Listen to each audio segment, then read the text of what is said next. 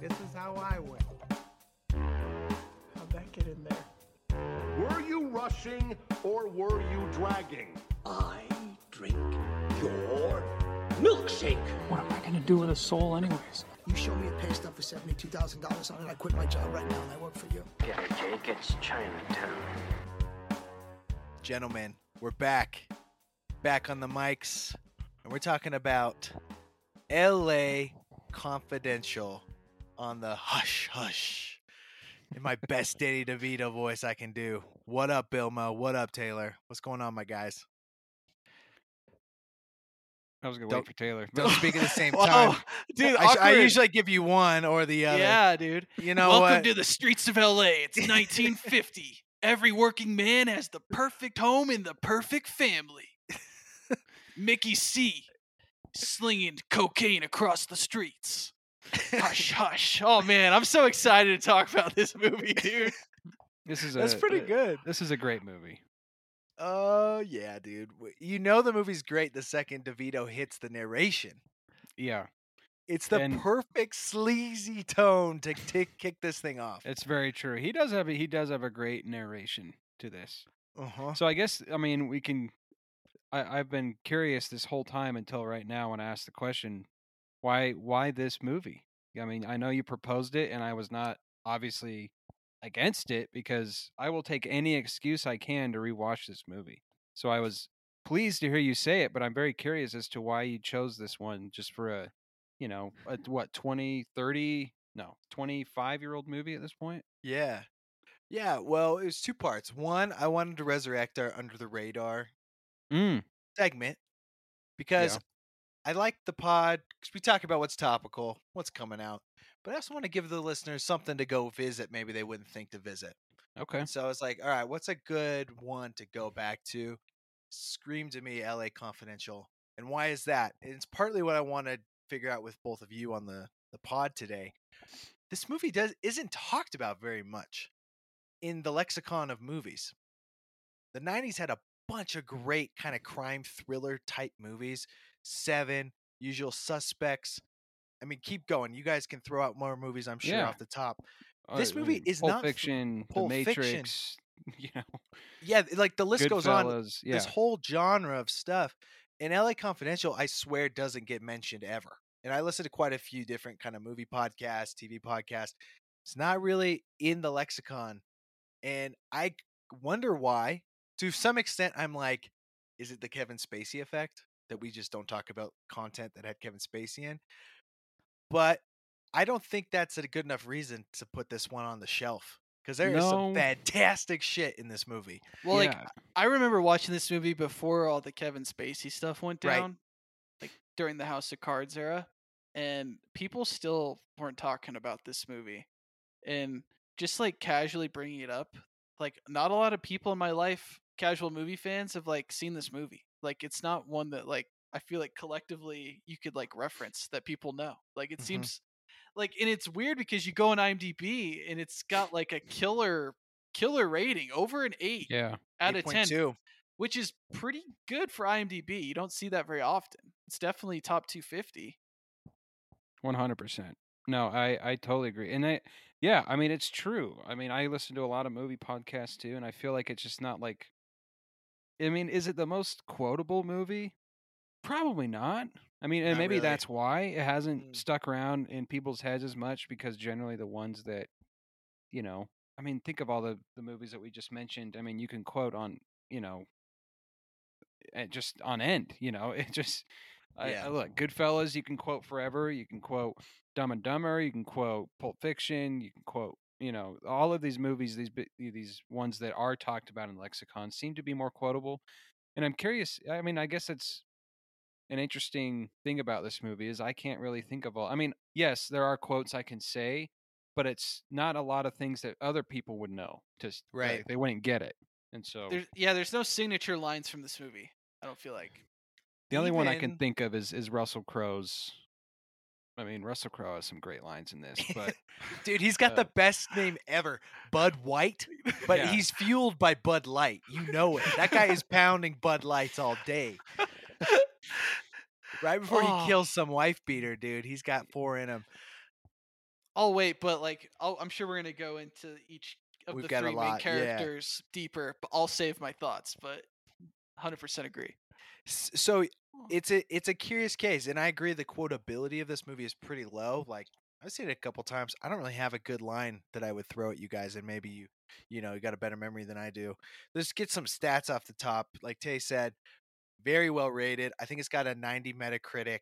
It's got an 8.2 audience score on IMDb, which is anything above an 8 on IMDb is generally like a very solid movie. So this has got a good rating. It was Academy nominated. It had an Academy winner. I think it had It had 9 Oscar noms. Yeah.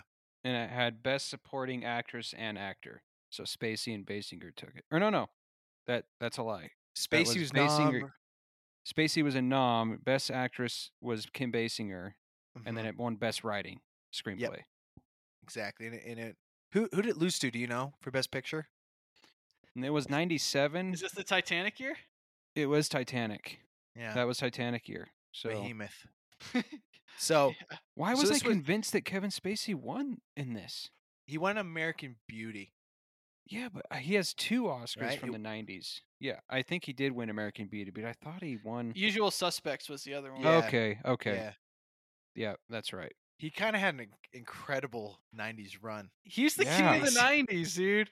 He really killed it. I'm honestly, right now, I'm like stunned. I just like, oh yeah, he won Best Supporting in LA Confidential. I don't know why that was just in my head. He's great in this. He's great. So let's throw out the cast. We got Russell Crowe, our Bud character. Do you want to give us the synopsis of each of these characters? I think I want to hear your assessment of each of these people. All right. So there's 3 titular characters in this movie. We got Bud White. His real name's Wendell White, but everyone calls him Bud for some reason.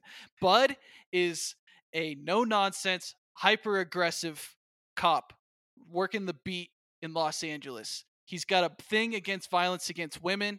Goes back to his past. If you commit any violence against a woman, he's gonna beat the shit out of you and possibly murder you, without question.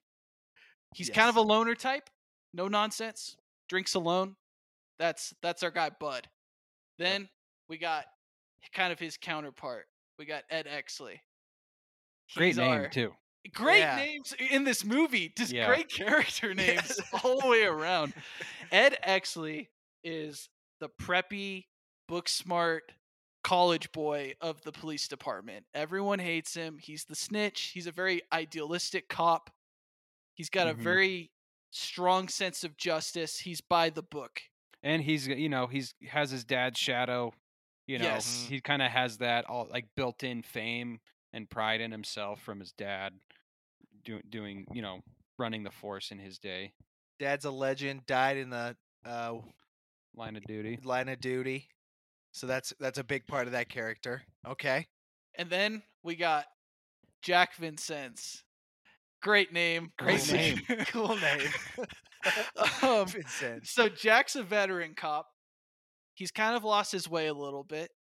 He is working closely with Danny DeVito's character, a crime reporter for a kind of like a TMZ in like the a crime TMZ section. crime magazine. He takes payoffs and kind of works with him to catch celebrities in the act in crimes. And he's also the technical advisor for a TV show called Badge of Honor.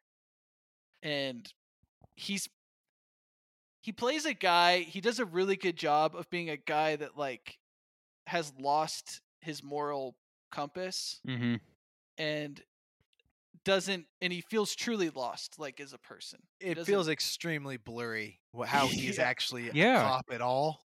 Like he doesn't seem like a cop. He shows up on a film set, and then the one thing he does on the duty is essentially frame a young actor and actress with some marijuana and bust them, and takes the payoff.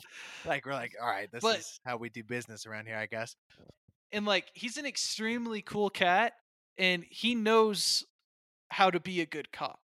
He's done his time. You can tell he just knows how to operate. He knows how to get things done and to work within the confines of the police department, which Ed Exley hasn't learned yet. Yep. Ed X is a little too direct with his ambitions, and he's trying to move up the ranks. I hate Ed Exley for the first half of this movie. I cannot stand that guy. But I'll save till we get a little deeper. I'll stop. So Guy Pearce, this is like one of his first roles, I think. Like one of his biggest roles that he's in at this point. From what Yeah, I I guess tell. I never looked and see what he'd done before L.A. Confidential. Let me. A big pull part this of up. this I read was that they wanted somebody a little no name to be in this space and kind of spread out that like what's going on between the three of them to be a little more, get you up the Ambiguous. scent. Yeah, get you up Yeah. the scent of what might be going on, and that's something that's just done to perfection in this movie. Is you really don't have a good clue on who to root for through the first, I don't know, half. You're kind of just getting Yeah. a feel for what's going on. You're like, well, all these guys seem pretty shitty in their own ways, and that's something that I really appreciate about this movie is that juxtaposition between that Yes. idyllic 1950s where it's so wholesome, these clean, Yeah. beautiful communities, and then you get this just honestly vile, violent Seedy. seedy police force with these gangs that they're fighting, and everyone just seems so corrupt, yet everything is so polished, and it looks like these like things you see from Well- olden times of like, oh, things are great, but they're really pretty bad, and it's kind of echoes kind of what we see today in our society that's very obvious now. But what were we gonna say, Tay? I feel like it has a very distinct feel because rather than go all out on making like using 1950s film techniques to make this movie, they used modern 1990s film techniques for a movie set in 1950, which makes it feel different than other timepiece films, right? Like rather than Yeah. making like a copy of a 1950s crime noir thriller, they gave it a modern touch, but the old settings. You get this like kind of hit of nostalgia, but it doesn't feel old. Like it's I think it's an interesting feel.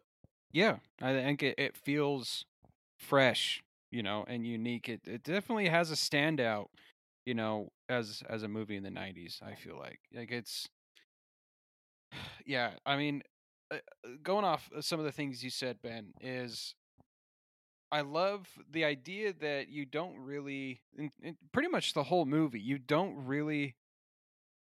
No character is perfectly explained to you that you are supposed to root for. Mm-hmm. It is left to the audience to kind of just side with you're feeling out the room of each scene of the movie. Like you got a bunch of characters, and whenever you're inside a room with someone, you're just there to feel it out. Like, okay, this guy feels kind of scummy. This Yeah. guy feels kind of okay. This guy feels kind of like he has some good. Like you're literally just left to feel out the room of each scene, and Mhm. that's what makes it so engaging. Is because you can never really rest on the fact that like, oh, here's the good guy doing good guy stuff. It's like, no, everyone's kind of always doing good and bad things this whole movie and up to the very last point. And so I think it's just interesting that with that approach, I think that's what makes it so engaging is you're always kind of on your toes. You're always kind of forced to pay attention to everything that the characters are doing and saying, and you're just kind of feeling out the room. And that's kind of the phrase that stuck with me is like you're just really left feeling out these like for example, look, what's the character's name? Bud White's old partner, Stenzlin. Stenzlin. Stenzlin.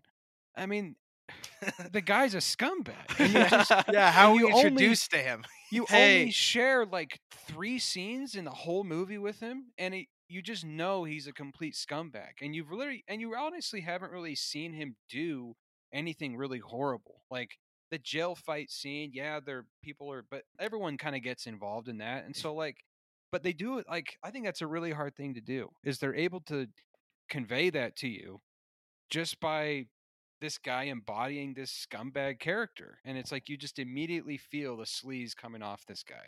And Yeah. he's barely said anything in the whole movie. I mean, And it's like that with every character. There is this level of self-interest that's tied to every character that hits the screen, Yes. and you're like, okay, guess we got to get a feel for what's really happening in the Yeah. broader scheme. Yeah, Stenson's great because he shows up drunk very first scene, just the ride along partner in the Yeah. back of the cop car. He's a year from his pension, guys. Give him a break. Yeah. So we get the first time we get all three of them together. They're back at the station. It's a Christmas party. Mm-hmm. And they bring in some Mexican men that were just, what were they doing? Honestly, they were just around when something happened and they all got arrested. It's They were not very near a- clear. Yeah, they're It is near a scene. unclear.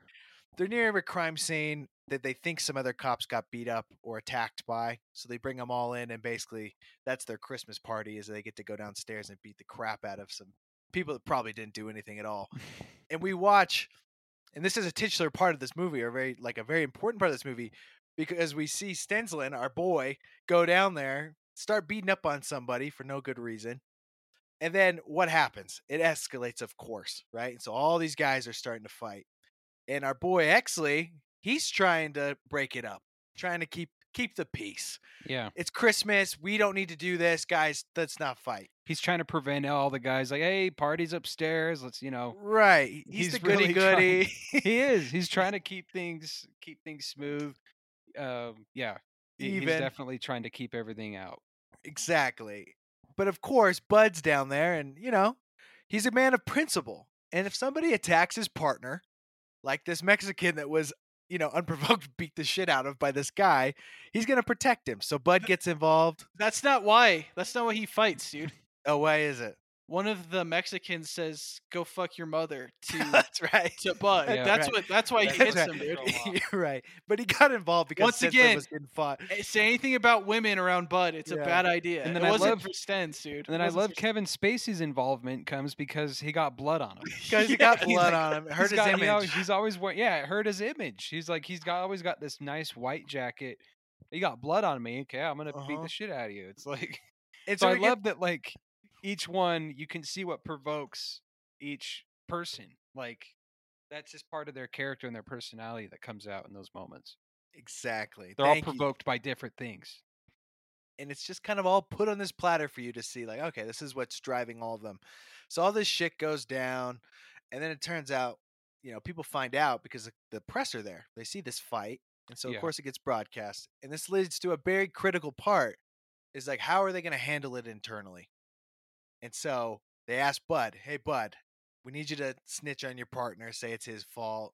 Bud, of course, says, hell no. Here's my badge. Here's my gun. I'm out. Yeah. What does our boy Exley do? Absolutely. Yes. Where do I sign? Who do I rat on? I'm here for this. All He right. is a Also- snitch. He wants to get rid of Bud also. Yes. Yeah. He thinks Bud should be he's off the force for good. Like Because he sees him as a dog, right? Just a Yeah. guy running around beating the shit out of everybody, which is not a poor assessment. That's very true. Yeah. So Exley cuts his deal. He gets promoted very quickly up into, and I don't know the ranks, but he's essentially a Lieutenant. homicide lieutenant. Yeah, in the homicide, lieutenant detective. right? And he's skipped a bunch of people. Obviously, everyone in the force is going to hate him. You're a snitch. He's playing the politics game. 100%. He's fine playing into the politics of it. He sees it getting him to a certain image, a certain point. Every single time a picture is taken of Ed Exley, he tries to, give this big tough look and like leans it in. leans into it, like really leans into it because he loves this image of himself. This like kind of outside perception of what he looks like as a hero, and Mhm. I don't know. He's willing to Well, he's very play- vain. Oh yeah, he's very much willing to play the politics game to get ahead. Bro, I could not, I hadn't thought of it before, but his Matt Damon in The Departed vibes were off the charts in this movie. And He for sure does. I didn't make that connection, but for in sure. skipping ahead, he gets 2 medals. And Yeah. he gets that medal at the end of the movie, and it feels just like the medal that freaking Damon gets. But obviously, he earned it a little differently. But it was interesting just feeling that out the whole time. So I kind of had felt that the whole time. And going back to Bud's got that Mark Wahlberg vibe from The Departed. Just 100%. pissed for no reason, basically, at all times and in all moments. Okay, so then we got those two covered in this moment. And then we get Vincennes. And what does Vincennes do in this part as far as testifying against the force? So basically, the department threatens to take him off the TV show that he's working on if he doesn't snitch on someone. And so he compromises and says, "I'll snitch on 3 guys that are getting their pension. They're going to be totally fine." So Yeah. much more pragmatic, but refuses to snitch on like Bud, for example. Exactly. So we get this beautiful spectrum Yeah. across these guys, right? On And both then- ends and of the it's on a spectrum. span of like 10 minutes. Yes. You understand where all of these guys are at on the spectrum. Right. And you look at him and you go, well, Exley, yeah, he got what he wanted, but at what cost? And same to Bud. But you look at Vincennes, you're like, well, this guy knows how to really play the game. Yeah. Because he stays in the game by how he approaches things. And he's very smart and he plays people well. And so it sets up this whole thing for how they're going to approach the rest of the movie and all the information that they're given. And it shows in various scenes. And I just think it creates a tapestry that's really interesting to watch as it unfolds. And we don't have to, obviously won't go through every scene. But that, to me, watching it on a rewatch was just like, wow, this is a very dynamic way of approaching the moral ambiguity of a position like being a police officer and how you might navigate it. We got to talk about Captain Dudley. Though. Boyo. Crucial. Boyo. Love it, dude. Fantastic. Boyo. So let's just say every one of these guys deserves a statue from this movie. I'm with it. Like 100%. The supporting cast in this movie is phenomenal. It's unreal. They're so good. Like all Everyone's these great. small bit guys, dude. Uh-huh. Just absolutely crushing it. Is it Patchett? I think that's his name. Yeah, Patchett for DeVito. Yeah. The guy the Fleur de Lis guy. Oh yeah. The who owns all I think the it's prostitutes. Patchett. Yeah, that's Patchett. That's right. Patchett. That's right. Yeah. Great guy. Great look. Solid, dude. He's a cool cat. They need a casting Oscar. They do. Full across the board. And I DeVito know. being the scumbag taking the TMZ photos and buying everybody off. Perfect. Fantastic. It's so Buzz Meeks. It's so good, dude. I mean, from the smallest roles to the biggest presence in the movie, I mean, they really nailed it with this casting. And Captain Dudley Smith, dude, he's such a great character. He's such a great character. I love how loyal he is to Bud. He's always telling Exley, he's like, "You talk shit on Bud, but we need people like Bud." Yeah, he's willing to back him up. And, as we find out, Dudley's obviously doing it for selfish reasons. Bud's probably more likely to go along with what he's doing, in his little racket that he's trying to scheme up, as we find out. But, yeah, Dudley, here's the thing. Every single one of these characters, they have just enough about them to bounce off one another. Yeah. Like, it's just every single character juxtaposed against the other is just fascinating because you get to see how each character develops with, you bouncing off the other, because we do see some arcs in this movie. Yes. It's not that everyone stays the same or, ends up the same, but it is kind of funny because there are parts of like Exley's character that at the very last moment, he still has some of that Exley in him. He wants that medal at the end, yes, that's right. he still wants the medal. He still wants to be a hero, but somebody's got to get it. Might as well be Exley, man. But at least his understanding of like Bud White's view, and I think it comes back to everyone's different perspectives and approaches on justice. I mean, Exley's approach on justice is very by the book. It's very rules, and it's very rule based, and also, going up the ladder, snitching. That's just that's the right thing to do. So you're going to do it. But White's approach to justice is very street justice. It's very, and that's what Captain Dudley makes clear. It's like, hey, we need that, but we also need people like Exley, because without both of them pursuing their own agenda or their own, perceptions of justice, you don't get the conclusion that we get. Something's amiss, for all we know, Dudley actually gets away with it in the end. So I like how both of them, every character, I mean, even Kevin Spacey, we see his progression, when he takes the $50 bill and he's looking at it, and he has that moment of contemplation about what it's like what you said earlier, Taylor. It's like he knows how to be a good cop. He's served his time early on. He's just kind of learned how to like more game it, and he realizes what it is, and so he's just going to make as much out of it as he can doing what he's been doing. But he decides to set that aside, and it cost him his life. And He I think does. Spacey, I don't give a shit what people say about Spacey, dude. He deserved a freaking Oscar in this movie. And there's just no He's- question about it. I loved his character and I loved his performance in this. The scene between him and Exley, where he asks Exley why he became a cop, and he tells him the whole Rollo Tomasi story. Yes. And then Mhm. he's like, "Why'd you become a cop?" And he's like, "Don't remember." It's the Yeah. delivery on It's that so is good. incredible. It's so good. And it You just can- another layer. It just makes so much sense for his character because like he's done his time, but he's just lost his way. And you can't feel even remember. like 15 years of regret in that delivery. His Yes. face at the bar with the $50 bill below Yes. him, which converted to today's money, that's like $500. Is Yeah, how much that 50 Yeah. is worth. that's right. That look on his face of just, what am I doing? And like, what am I actually going to be worth? And that was a crucial moment, obviously, because it leads him to Dudley's house, which Yep. ended up being his death. But there's such a beautiful finality to that he'd finally made that turn to like being committed to being a real cop again. Yeah. Actually doing the right thing. It well deserved. Yeah. I feel like I've always appreciated Spacey's performance in this movie and his character, but I don't know why. I think he might be like the center of this movie in some He way, is. shape, or form. Like he He- really is. He's the heart to me. Rewatching. Yeah. it. Yes. It surprised me because he's very sleazy, like he's doing sleazy things. But for whatever reason, the way he plays it, I'm rooting for him the hardest out of any Yes. single Yes. character in the Well, whole story. He's playing it like an actor from the 50s would play that part in a way that I don't think Crow or Pierce are playing Mhm. their characters.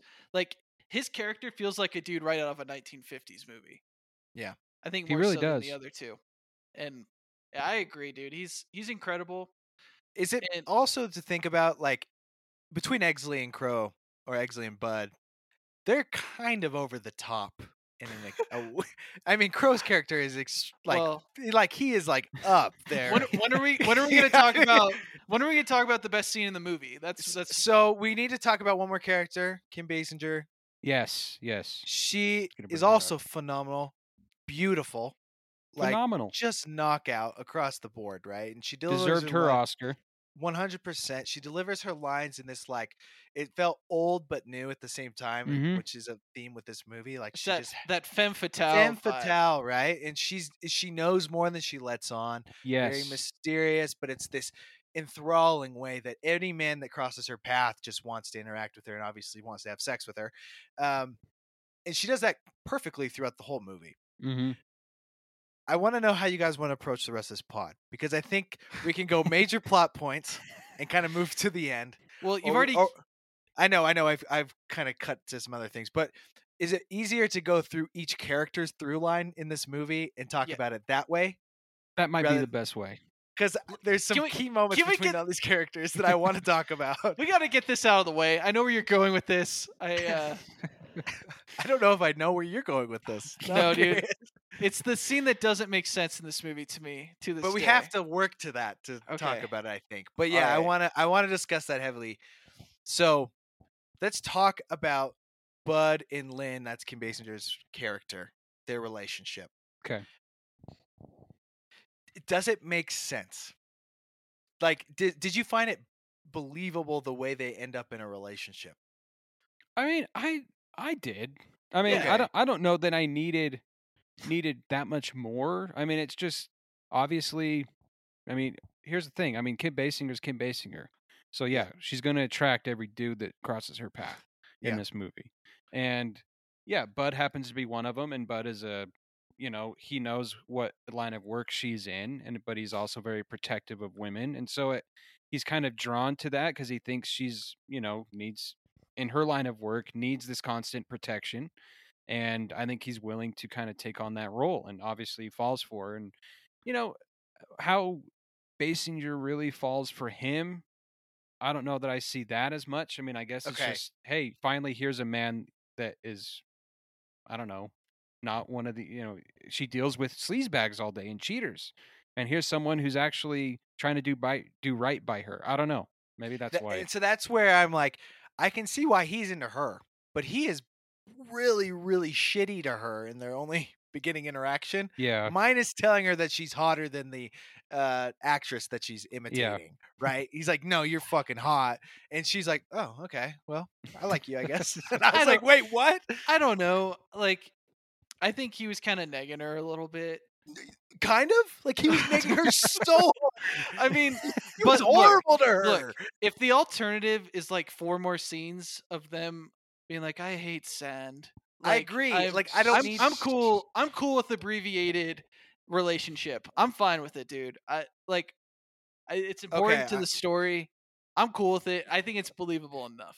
I didn't want a new scene. I just thought he was extremely rude to her for her to just be like, "Oh wait, he is like trying to protect me." But like, that's the 50s, bro. I guess. That's kind of the 50s vibe. So they create a relationship that's not built on money. It's built on like a genuine connection, right? He's not paying for his interactions with her. And he's kind of mysterious and like he's tough. He's kind of this like guardian guy, like the guardian of women and like looking for justice because of his troubled past. I mean, that could be attractive. Yeah. And so that becomes a very crucial relationship because of how it's leveraged by the other characters in the story. Yes. And in this movie, and I was going to ask about this as well, there's a lot of stuff getting thrown around, a lot of names, a lot of things going on, money being moved, drugs being sold, people getting whacked. It can be a lot to track. And following those details on a first watch, I think, can get a little daunting. On a rewatch, you kind of know where all the pieces kind of sync up. But at the heart of it, all 3 of these cops that we've referenced, they're all working to figure out why certain people are dying, who had the motive, who's involved with who, and it'd be a lot to unpack kind of on a podcast, I think. But so like it leads to them all kind of converging at different points. I watched this movie twice in the past week, so I just watched it again today. But the montage with Danny DeVito is actually a very crucial. There's a lot of crucial information to the mystery that's being told in that first 3 minutes that I think you're kind of. It's hard. I think when you're getting settled into a movie, you don't think about things too clearly. But basically, everything that Danny DeVito talks about in that montage is what set the stage for all the events that happen in the movie. So, like, basically, the big crime lord just got Mickey busted, Cohen. and there's a vacuum. There's a vacuum in the organized crime realm Yeah. in Los Angeles, which is completely setting the stage for everything that happens. But yeah, I think you could miss that if you're not thinking about it on first watch. Yeah, sure. and I agree. I do think it can come off as daunting on a first watch because there are so many names that you have to remember, and some people only get 2 scenes, like Buzz Meeks and Stenzling. They have like no scene. So sometimes when they reference these characters, like, oh, who was that again? Like, oh, okay. And you're trying to. There's a lot of moving pieces in this movie, which I have to give props to directing it. It's like this is a very complicated story you're trying to tell, and what was the runtime? It's like only like 2:15, I think. Yeah, 2:15. I mean, it's it's a very complicated story, and I think they did it as well as they could. I mean, I don't know how else you can improve on how to piece this puzzle together in an engaging way. Yeah, it's very well done, and it works on a lot of levels because you can rewatch and see kind of how, oh, okay, this is what that actually meant, and it's very satisfying in that way. So Bud and Lynn begin a relationship. Bud at this point, he's Dudley's bodyguard, hitman, tough guy. And Dudley's the police commissioner, and so Dudley's bringing him to interrogate people, beat the shit out of people, try and get information. Eggsy and Vincennes are still as part of the force, and they start to kind of work things the right way, right? They're looking at things and going, okay, this doesn't line up. Oh, they find some people, like a horrific murder happens at a cafe. They investigate that. It's all super fishy. They bring in some black guys that just, were essentially just planted with evidence to get screwed over. Eggsy has a moment where he does his interrogation, which is a pretty electric scene, honestly, where he's interrogating them, and he's got 3 guys in 3 rooms. And I don't know if this is a real thing or something they made for the movie, but essentially he has the ability to broadcast the interview of the person he's with to different rooms at different points by a switch underneath the table. So he's able to basically drop in these other people in the other rooms that don't know what's going on are part of a conversation that can make it seem like they're getting They're ratted snitching. out. Yeah. Yes, and they're gonna lose their position. And he kind of plays that against all of them. I wanted to call that scene out. I don't know how you guys felt about it, but I freaking loved it, and it made Eggsy kind of go up a few levels for me when he pulls that off. Yes, I was going to bring this scene up for that reason, because in the beginning, you know, we don't see we think of Guy Pearce. He seems like a guy who's just going to talk the talk. Yeah, He's there. He's new. He's, you know, very by the book. He's, you know, class president kind of guy. Just really wants to go for it. And this is where you really see it's like, oh shit, like he's good at what he's he got does. some moves. Yeah, Yeah, he's not just there. He's super smart. He's very smart, and he's not just there to put on a front. Like he's not like he doesn't just want everyone to think that he's the best when he's not. He thinks he's the best, and he very well may be like the best at what he does, because that scene, I love that scene every time I watch it. And you know, and it shows in that room, all the police force, they all are like, wow, like impressed by him. Like this isn't what we normally do. Like he's very good at it, and so it does. And I might be going back to this a lot, but this whole perception of justice. This is where you kind of see his avenue working, like the way that he is approaching it. You know, as kind of Boy Scoutish as it appears, works, you know, and like is necessary in the force. And so I think it just is a good spotlight for, I think, Eggsley's approach on justice and his skill set. There's a level of cunning that's not violent, but it's just as kind of cruel and maybe corrupt as any violence they use in the street. Yes, right? Exactly. And that to me kind of was like, all right, this guy, when the rubber hits the road, he kind of has something. Yeah, wasn't shown to pull earlier. out. Yes. Right. Because it seemed like you said it was just him, like smooth talker, talking the shit. Yeah, you know, my dad. I'm going to ride the coattails of my dad. I'm okay. But no, he's actually done his homework, and can do some really cool stuff. Yeah. But the counter to that is that he also sees the limitations of his method later on. Yep. As if Ben wants to continue, what happens next? Totally. So we're getting to this. So I wanted to just call this plot point as a nitpick here. So the three black guys they're investigating, who honestly didn't do anything wrong, but just had the guns planted on their place. One of them talks about a drug dealer that they got their shit from, right? Literally gives a name, like, yeah, this guy, whatever. Somehow all three of them escape the prison in just like the chaos of something that happens. And they all go to that drug dealer's house. Like play cards. Yeah, did they really not realize that they had given that name up before? Well, I was wondering. That's why I was confused. Did I miss something? I was wondering if there was corruption, like if Dudley let them out. And that could be because they wanted to be able to kill him to have like a finality to the case. That's what They don't explicitly say that, but that's what I assumed if there's a window open in a prison. But why did they run to the drug dealer's house that they already gave the name for? Maybe that was like the only place they could go. I don't know. I just remember thinking, I was like, guys, you can't go there. That's the last place to go. I guess I never really made that connection of like, how did they get out? I mean, it has to be mentioned.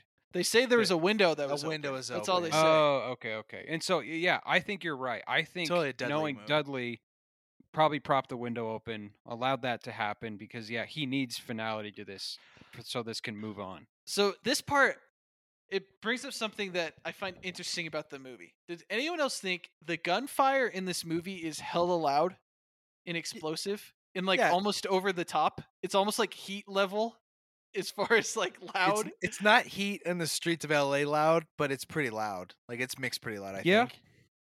I didn't find it distracting though. No, I didn't find it distracting. No, Not Christopher Nolan. Yeah. Drowning out the dialogue distracting. No. Tenant on a sailboat. Yeah. Yeah. Wait, what? It just felt very loud compared to if you're watching a movie like Chinatown, from the 70s, where the gunshots feel a little more. See, again, maybe this is the 90s filmmaking coming in. It's action packed, 90s era. I don't know. Right. That's that touch coming in. I think all the action scenes work really well. Yeah. And I think they were blocked well. It felt like a pretty high level production for me in that sense too, along with everything else we've got going.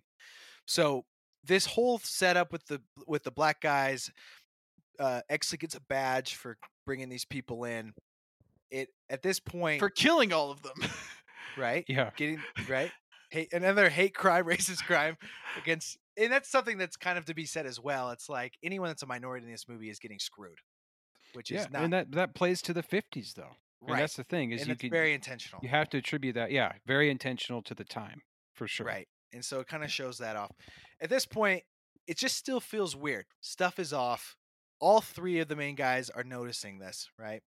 Bud's noticing Yeah, it in their own different ways. in their own ways, and they all have a piece of information that connects to the bigger piece of this Yes. mess that they're trying to figure out. And we have Dudley, who, spoilers at this point, and we've been spoiling the whole time, he's at the center of all of it. He's the through line between all the corruption, and they're all slowly getting to that same conclusion. At this point, Bud and Lynn are in a relationship. Exley and Vincennes find out that they're banging, and they get that intel. And they're like, okay, well, she is a part of this with the prostitutes and the fleur-de-lis and The Pierce all of Patchett thing. the Pierce Patchett thing. So they're like, oh, okay, so Bud isn't somehow in on this, which creates them going down different trails to kind of figure out what everyone else is doing. So it gets to this point, and Taylor, I think we're basically at the scene. Yes. Exley, So what avenue did he tell Spacey? Because like I'm gonna go check out Pierce Yes. Patchett's girl. What did Yes. he tell Kevin Spacey to go he do? tells him to go to the coroner to find out That's right. the ID on the body that they The found ID under on the the body. house. So it was Buzz Meeks, right? Okay. Yep. and Buzz and then Meeks he goes, and then was Dudley's partner all those years. yes, and Stenslin, they And all work Stenslin. together. Right? So anyway, Exley goes to pursue Lynn. his own Lynn- selfish, and I think that was intentional. I think Exley By deep him. down, yes, he wanted to go do this part. Okay, so this is okay. So he shows up at her house. Hold on. You Oh, gotta go ahead, talk Taylor. about so Spacey and Pierce, or Jack Vincennes and Exley, they go and tail Bud because they're trying to figure out what's he's been up to. And they peep on him when he's at Lynn's house. And Exley's got this look of like extreme jealousy Mhm. and like disgust that this woman would be with Bud. And Yeah. like you can see it on his face how upset he is about it. It's He's there. like, I'm a better man. I'm a better person than this guy, and he's getting, the This. most beautiful girl in town. Like, Right. and in his mind, that can't make sense.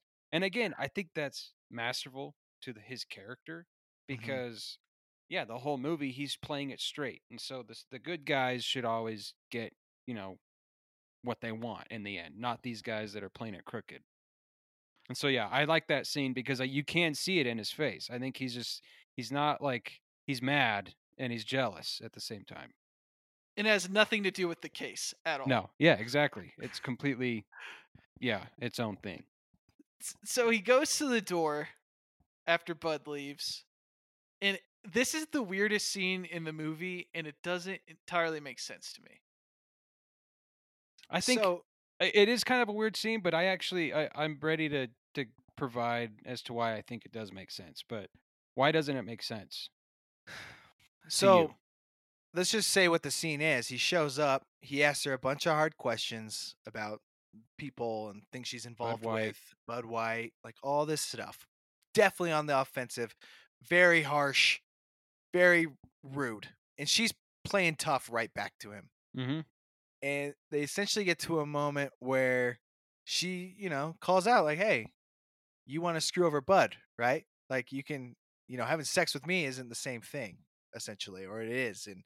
And then they just start having sex. And I'm like, she walked into that moment planning to have sex with him, right? Yeah. Because she was wanting to incriminate him with Yeah. Danny DeVito in the Yep. closet, taking And you the can see her pictures. trying to look at Danny DeVito as she's having sex with him, trying to make sure he's getting a clear shot of him, that it's him, having sex with her.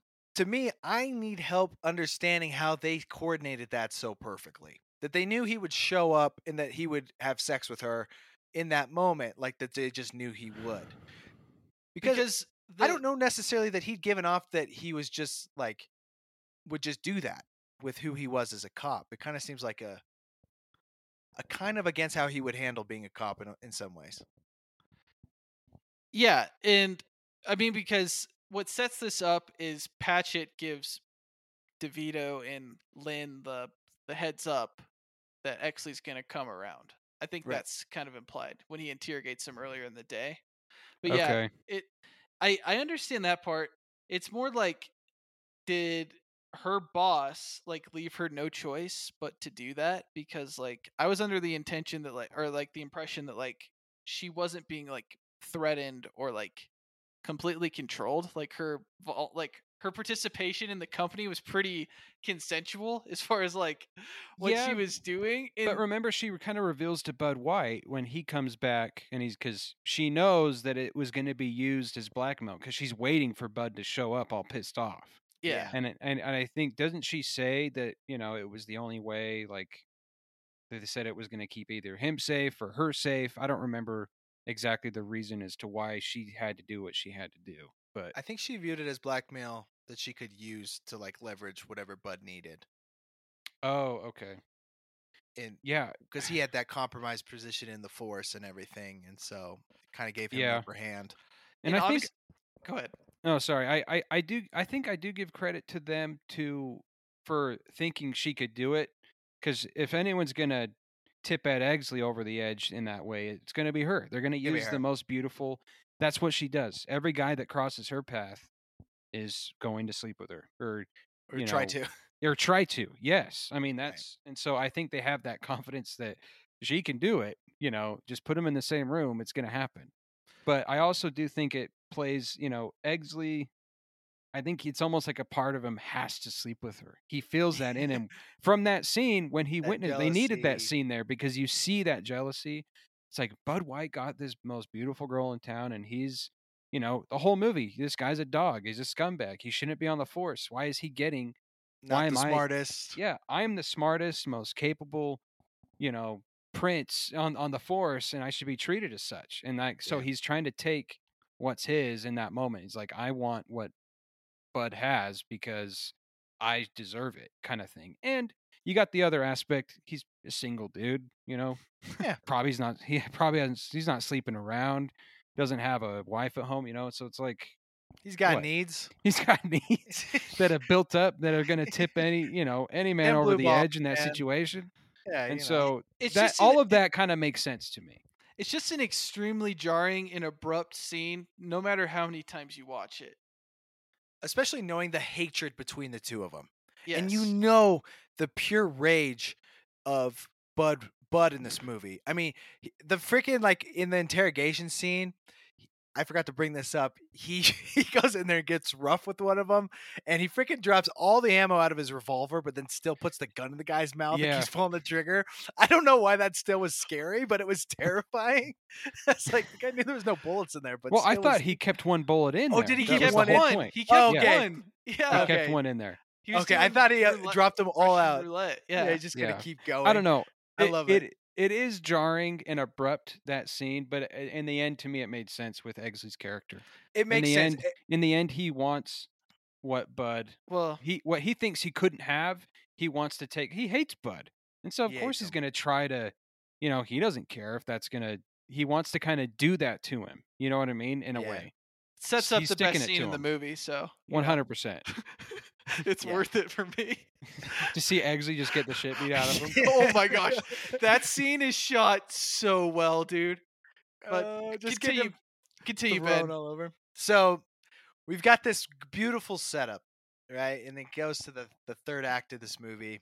Well, and wait, it's we just- we can't skip Spacey's moment we can, and that's what I'm getting to right okay, here. Okay. So at this point, Exley did his bid, and Taylor, you already referenced this.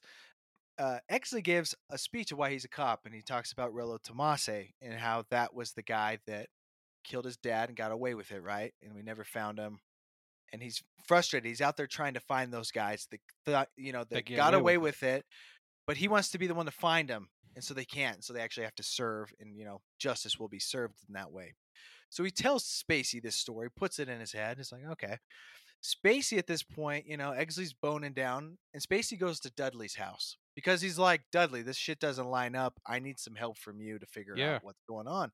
And this reveal is so fucking good. Like, Dudley's it is so good. Dudley is so good. calm and nice when he shows up, dude. And he has this just warm. Dudley plays it straight. He's the Irish captain, and because he's warming to Bud, but he's also warming to Exley.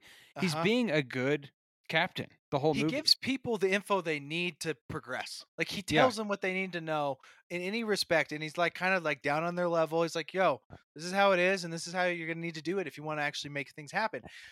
The setup of Spacey showing up at his house unannounced, knocking on his door. Dudley comes to the door with his robe on, and he's like, you're lucky the daughters and the wife are gone at the beach. Come on in. It's like, oh, okay, he's just a dad. Normal dude sitting at his house. He's making Spacey some tea. Spacey's unloading everything he knows. All this shit about Bud Meeks, right? Yeah, Buzz Meeks. Buzz Meeks, excuse me.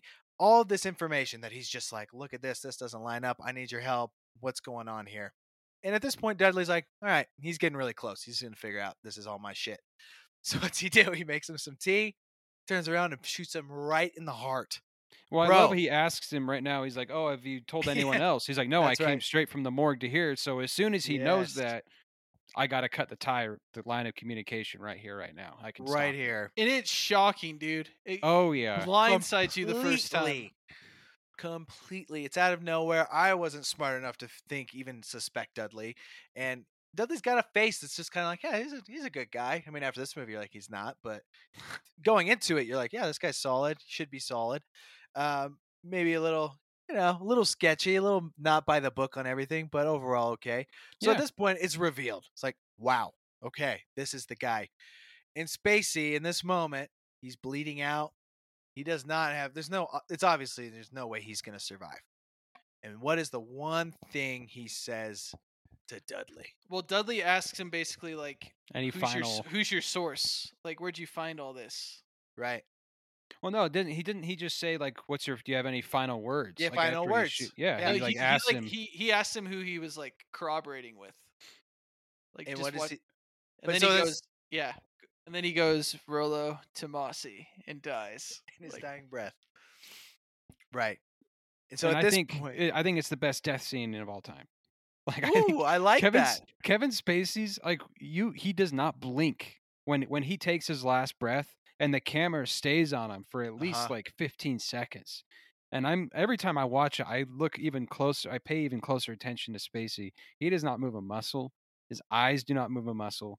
I think it's really the Kevin Spacey death scene to me is like a standout, and is like, this guy needs an Oscar for this. Like, I honestly don't know how he was not nominated in this, because I do think if you're going to nominate someone in this movie, it's Spacey, no question. I'm thinking about that. He pulls off that perfect death where it looks like he dies with his acting. Like he looks really like does. he dies. I've never watched someone die actually. But that's what I would assume it looks like. It's incredible. Incredible. Dude, it's nitpick. So good. What's his face? Dudley's pretty good at getting bodies moved around without any evidence ever getting, pulled back to him. I guess he's got enough goons on the payroll. Well, yeah, man, all the goons that show up at the end of the movie. I mean, there's at least like 12 of them. It's like, I was like, there'd be a mess in his kitchen, but I guess he takes care of it. So, oh yeah, he's becoming like an LA crime lord at that point. So, yeah, I'm sure he's got a lot of resources. Right. So at this point, Vincennes is dead. He has no chance to interact with Exley again. But obviously, he's freaking smart as hell. He's left the breadcrumb right before his death. Crucial. Possibly the most crucial piece of it all. The movie Spacey falls. It all falls down most likely if he doesn't get that part in. Yeah. And just to have the awareness that's like, how am I going to spend my last moments? For him to do that, it's fucking badass. It's genius. That's why Spacey is key in this movie. He's so damn good. Because just hot take. I think this is a better moment than the Kaiser Sose moment in Usual Suspects. Well, yes. I think the moment that's better is the next day when Captain Dudley's like, I want 2-man teams scouring every part of the city. We're going to find his killer. Yeah. And then he's like, actually, he's like, I ran into like a block, like an obstacle on this one report. I was wondering if you could find a guy named Rollo Tomasi for me. It's And just Exley like, just boosh. Dude, I All the love blood from his the- face. it shows his face change. Yes. So, dude, I'm telling you, that's such a good scene because the camera stays on his face Yes. from the before and after, and you just see the shift. But it's not like a throwback reaction. It's just so subtle, but you see it and you It's feel like, it. oh shit. You feel like the blood leaving like your body. He's just ghost white at that point. But he plays it pretty well, like just kind of almost like he's just thinking, like, Yeah, he's have like, I heard huh. that before? You know, it's pretty masterful, and that's where the Oh, yeah. cast really shines through. Is in these small moments that are massive moments that you're like, crap, dude, like they're gonna actually figure this out through that breadcrumb right there. I love it. But there's a little hitch. There's pictures of Exley, Bone, and Lynn. Yeah. and Bud is gonna see these pictures Shortly. Dudley's Very not shortly. stupid. So He's not. he's taking Bud on, what he doesn't know to be his last little outing where he's, Uh-huh. beaten Danny DeVito, acting like he has some information, and he spills the beans about the photos that were in the trunk. Bud sees him, Dudley, he knows Bud's gone and he's going to go murder at Exley. No We forget questions to asked. talk about Bud ripping Danny DeVito out of a chair that's screwed to the floor. Yeah, dude, Russell Crowe, Bud White and chairs in this movie. Remember when he busts the back of the chair? Yes. When at the Exley interrogation scene, when the guys are talking about the woman that was kidnapped, that's when Bud starts getting real angry, and you just see him bust that chair in half, and it just Yes. like, dude, this Yes. guy he's insane, and he He's throws a chair out the window when he's fighting Exley. Yes, Just yes. him in that chairs, scene, dude. that part is hilarious because it makes no sense why he did that. It's not even in Exley's direction.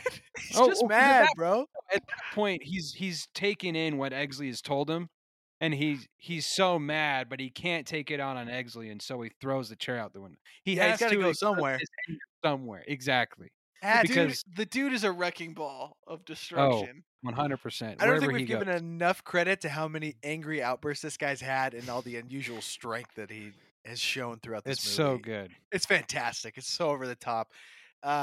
So at this point, like you said, you've seen the pictures. Where's he going next? Obviously. Exley's just doing a little detective work in the library. Being the Boy It's- Scout, It's pouring rain outside. It's super dramatic. It's Yeah. quiet. it's set up great. And you see Bud open the door, and then this ominous music starts playing. And then he just starts beating the living shit. Well, he out shows of- him the picture. He doesn't even say a word to him. Yeah. Ed's like, Yeah. "Hey, you want to come take a look at this?" And he just shows him the picture, and he's like, "Oh shit." And at this point, Exley knows he needs to work with Bud Yes. to kind of bring this whole thing together. Yeah. And so it's a pretty crazy turn for Exley, actually, because he hated Bud the whole movie. But at this point, he really has pushed down that hatred. Well, in yeah, a, Yeah, well, I think it's a step realizing Dudley who he is. yeah, I think it's almost like, okay, maybe I need to start coming down to Bud's level of justice, because yes, I cannot go about this the way that I've been going about justice this whole movie. not gonna You work. it wouldn't work. You cannot take out Dudley doing Exley's method. You He just keeps can't. getting empty medals. He's just gonna keep Yeah. getting all these awards that mean nothing. If he And keeps that's what I going love way. that scene. And you can, Taylor, I'll give you the quote because it's the best quote of the movie, maybe. Of when he asks him, he's like, "Hey, do you really want to take out Dudley?" With a wrecking ball. Want to help me swing it? It's Yeah, such a dude. good line, dude. It's such a pretty good great line. line. It's a great delivery. I mean, you could like read that on paper and say this is pretty cheesy, or pretty stupid, but it works. No, it's great. dude. Well, especially It after getting the works. shit kicked out of you, you know. Yeah, Yeah. like I think it we works. haven't talked about this enough. For me, it was so cathartic to see Bud beat the shit out of Exley. I think he needed it. I think Yeah, he it needed to needed be to happen at some he point. They need to needed clear a the wake-up air. call. He's They been need to- held back too many times in the movie from kicking his teeth in, so he Yes. had He to have goes his full opportunity. Dark Knight. Sorry to bring it up, but it's freaking Batman. Dude, Heath we're not- Ledger we're not throwing him bringing- over. We're not bringing Dark Knight into He this. throws him over the desk, dude. Like he does Yeah. everything. Like he's doing the same shit. It's fantastic. Just killing him. Exley has no chance. He needed it. Bud needed it. The They all audience need it. needed it. We all needed it. I think Yeah, Exley we knew he did. kind of deserved it at that point too. I think he was like, "Let's No, he get it did. over with." I He needed needed my something. spanking. He needed a little Yes. spanking, dude. Yes. Bud needed to put it down, and he needed to take it, and he did. He's like, "All right, you got it out of your system. All right, let's go get the real bad guy here." If for some reason you've listened to this for an hour and you haven't seen this movie and you don't plan on it, just YouTube this scene because it's pretty good. It's incredible. It's a little funny, I think, just with how over the top it is. When he chucks the chair through the window, it's just But great yeah. movie making. It's a great It is moment. great. I like the end of that when he asks him when does he want to swing it, because now we finally see, after the whole movie, we see these two guys who have totally different views and approaches on justice that are finally going to converge to finally, and Yes. it just totally balances it out because Synergy, baby. yeah, and again, I think Dudley, what made actually Captain Dudley a convincing and good captain was he recognized the two senses of justice and he Mhm. utilized them the best way he could, because I think you have to recognize there is a balance here you have to strike. There's not one way to go about things. Some things you can take care of, going by the book, and some things you have to get dirty a little bit if you Your really hands want dirty. quote unquote justice to be served the right way. And so I love that moment where they're both, Exley especially, kind of realizes, hey, I need Bud and I need his methods. I need to sink down to his level for a minute.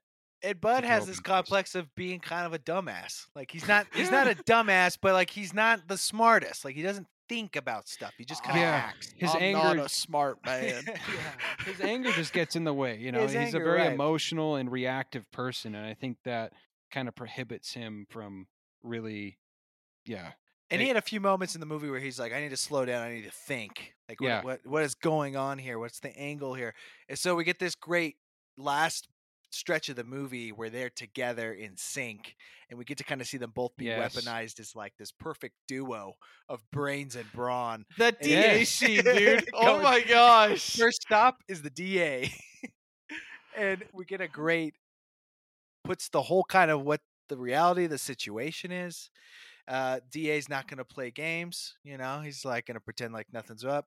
And of course, Bud gets to dangle him outside his window, Yeah. which is like what 15 floors up or something. It was so I'm- good. I'm always impressed with anyone that does the dangle the guy out of the window scene, because Oh, I'm yeah. like, you're dropping that guy, right? Oh, you just yeah. slip a little bit and he's gone. He's probably dude. getting sweaty. yeah, Yeah, dude. He's yeah. wiggling. I don't And I- know. I love that scene because they both understand at that moment. Like Exley understands that like he's not going to be the one doing the beating in that moment. Like he's Uh-huh. kind of standing back, He knows. and he's just gonna he's like, oh, like he's talking to the DA, but he's not going to take any action. He knows like Bud's the muscle in the situation, so he's just going to let him run with it.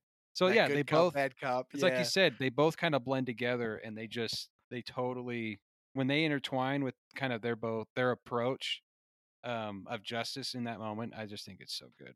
But like in reality, do you think you could do that to a district attorney with no consequences? Maybe in the 50s. Yeah, that's the thing. In the 50s, oh, that's the thing. The guy has so Wild much West, dirt baby. on him.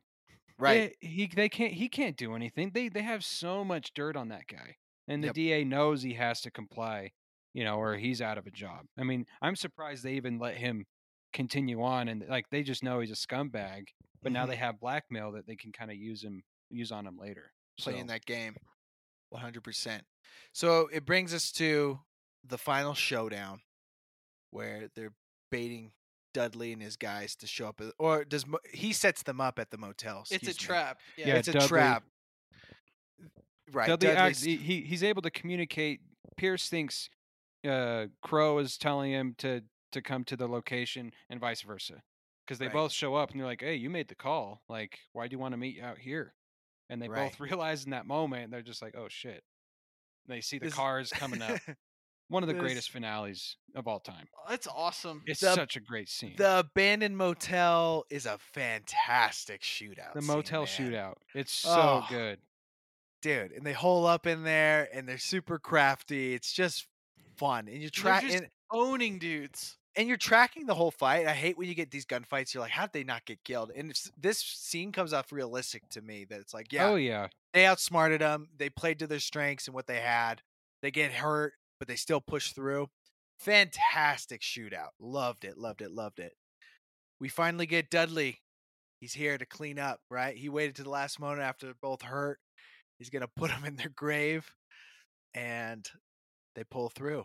Yeah.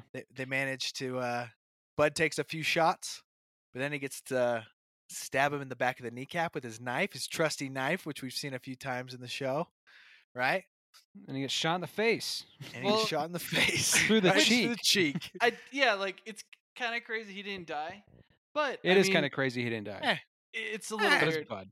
It's But, Bud, dude. Yeah, It's Bud. He's a Yeah, beast. I've kind of had two issues, like approaches to that. So it's like the typical noir ending, because this is a very noir movie. Like it's a Uh-huh. very neo noir feel, definitely because of the time period, but also because of the content. And there's no good characters. I mean, that's a noir. Is you're constantly rooting for, shady or not black and white, good and bad people. There's Mhm. always just going to be everyone with problems. But so I guess the true noir ending here would have been Dudley getting away with it, and Bud dies, and Pierce kind of runs with, I guess the hero or politics of the whole thing. Mhm. To me, that's like, a Chinatown type ending. Yeah. That's the ending you take there. But this to me, it kind of felt like it goes a little over the top. It kind of overcorrects. Like, okay, Dudley can get his, but does Bud need to live to make? I mean, it's almost just feels like it's the bow is tied a little too perfectly with Bud surviving it. And I think the ending with Bud living is more for Lynn's sake than it is his sake. I think they wanted to give her that closure with him more than they cared about Bud surviving. Does that make sense? Yeah, no, that makes sense. That's get that's that. to me thematically why, because you're right. Like he should have died, like the way he got shot. And yeah, like, not 4 just times. because he got shot a million times, but also right? because But of it's like just what he was. Like in some Yeah. ways he was like plagued. He was burdened by this evil world that he'd lived in his whole life from childhood. Was just horrible. It almost would be putting him out of his misery in a sense, because he knows how corrupt this place is. So I think Yeah. it could have worked either way. I hadn't thought a lot about it, but I can totally see what you're saying. As far as it is a little over the top for him to get that. I mean, Yeah, I mean, it's not like, oh, I wanted Bud to die. I mean, No, I no, love yeah. that they're still around and you have it, and it is interesting the way because you almost think Bud died Mhm. until the very because you see Eggleston do the whole explanation of the whole story, and then Yep. you see him. I love that he still says, "Hey, you need a hero to pin to this whole thing." So he Yeah, still gets wants that. specific He still medal. gets his hero, and he still gets his medal, and he still runs with that. But now he is a changed man, because I do think with Bud, he's realized, he has a new way to pursue his career now. But, you don't know Bud's alive until literally he comes out and he sees him in the car. It's like, In oh, the car. Bud's alive. And it's almost just like, is that just for the audience to not be like that much more, I don't know, pissed off or like a little bit more, I don't know, happy about it? I just felt like I could have gone either way. If Bud died, and I could see it being more meaningful to Eggleston's character. To now he has like the legacy of both, Vincennes and Bud White, and he's kind of taking the lessons from both of them that he can now pursue, with their legacies, kind of. But with Bud being alive, I don't know. Maybe it makes Kevin Spacey's character stand out that much more, the fact that they're both alive too. Which don't I know. like about that, actually, that he's the only one that dies of the 2 of them, or the 3 of them, excuse me. Yeah, and I do love, he dies the moment he chooses to do the right thing, and change the course of his career as well. I like the ending because the first conversation in the movie between Dudley and Exley, he says, "Do you have what it takes to shoot a man in the back for justice?" and he says, "You don't have that, right?" So the growth of the character is Oh, Goes yeah. full circle. he It's- has That is the full co- circle. It's Totally. the closure. so yeah. he's learned and developed where he's willing to shoot a man in the back for justice. Yeah. Because that's the choice, That- right? It's keep things the way they were, or is he going to grow and do the right thing, even if it's not the morally ideal, Get down like in the mud. his idealist approach. Yeah, or his way. Yeah. Yeah, so you No, get that's the a great yeah. point. That's a great callback to that moment Full- because it's true. Yeah, and that's where the arc gets completed. You know, that Mm-hmm. actually got his full arc. Vincennes gets his full arc, and Bud actually gets his full arc of essentially embracing that this town is not the best place for him, right? If he stayed there, he's only going to keep finding more of this because it doesn't stop with Exley at this movie. You know, with the where the movie ends, the LA Police Department doesn't just get better. Like it's a little bit better probably, but it's still like it's a deep seated thing that has to Oh, get yeah. rooted out. Well, that's the thing is I love at the end. It's not exposed. Dudley isn't exposed. The right. police force realize this is just too much. It's like too big. We can't. The city will fall apart if this is Right. what gets out there. It's funny how like you still have politics, getting in the way of true, transparent justice. In the end, it's just like no, like things are still kind of gonna be the way they are, covered up and shady, but justice will Yes. still kind of, I don't know, And move it'll- forward the way it is. Yeah, become a little more prevalent. So it gets Yeah. back to my last little nitpick interaction. Lynn and Exley. There's this, send off that Exley gives Lynn and Bud, starting Mhm. their new life. And Lynn and him kind of have this tender moment where they kind of look at each other longingly and like, yeah, we did it. Like we really pulled this off. And I'm like, how did you guys get to this? That you guys are like, yeah, on the same page. I Like you agree. literally tried to screw each other over at the exact same time, and now you're like, yeah, this is great. And I get Exley and Bud having a moment, and I really, really, really wish that Bud would have just taken Exley's hand and been like, Eskimo bros for life, and then rolled up the window and just left. Because that's what they are at this point. I don't know. Did you guys feel the same way? Because I was a little frustrated that Exley and her are kind of like being cute to each other. I was like, I didn't get where this friendship was from. they had one interaction. They had And it one was angry sex conversation and somewhere. angry sex. That's literally Yeah. their friendship. It didn't. Right. I mean, was this happening off screen? That's what I don't know. Yeah, I don't Also- know. They all they needed was her to be in the car and he, see her and Bud at the Yes. same time. They didn't. I don't. You're right. I don't know that he and Kim Basinger needed their own moment. They needed to give each other a nod of respect. Yes. Like we did the thing we set out to do. It got a little messy, but you know what? I couldn't have done it without you, and you couldn't have done it without me. We go our separate ways. Dude, Yeah. also, how hard did Bud slap her in that Okay, scene? Great point. Because her face is mangled beyond comprehension, and he kind of just slapped her a couple times. It Bro, wasn't that even he like hit a- her hard, dude. Bro, that was a Bud White 10% strength slap. Yeah, I watched it. He did not hit her like 10%. If he goes 11, she's dead.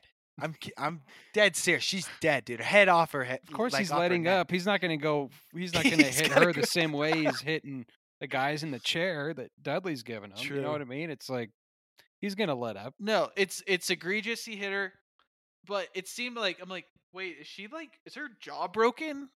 Like after that hit, like it didn't look like it was that hard in the scene where he hit her. I was So just kind she of. feels bad for what she did, but I don't think she punished him enough for that hit.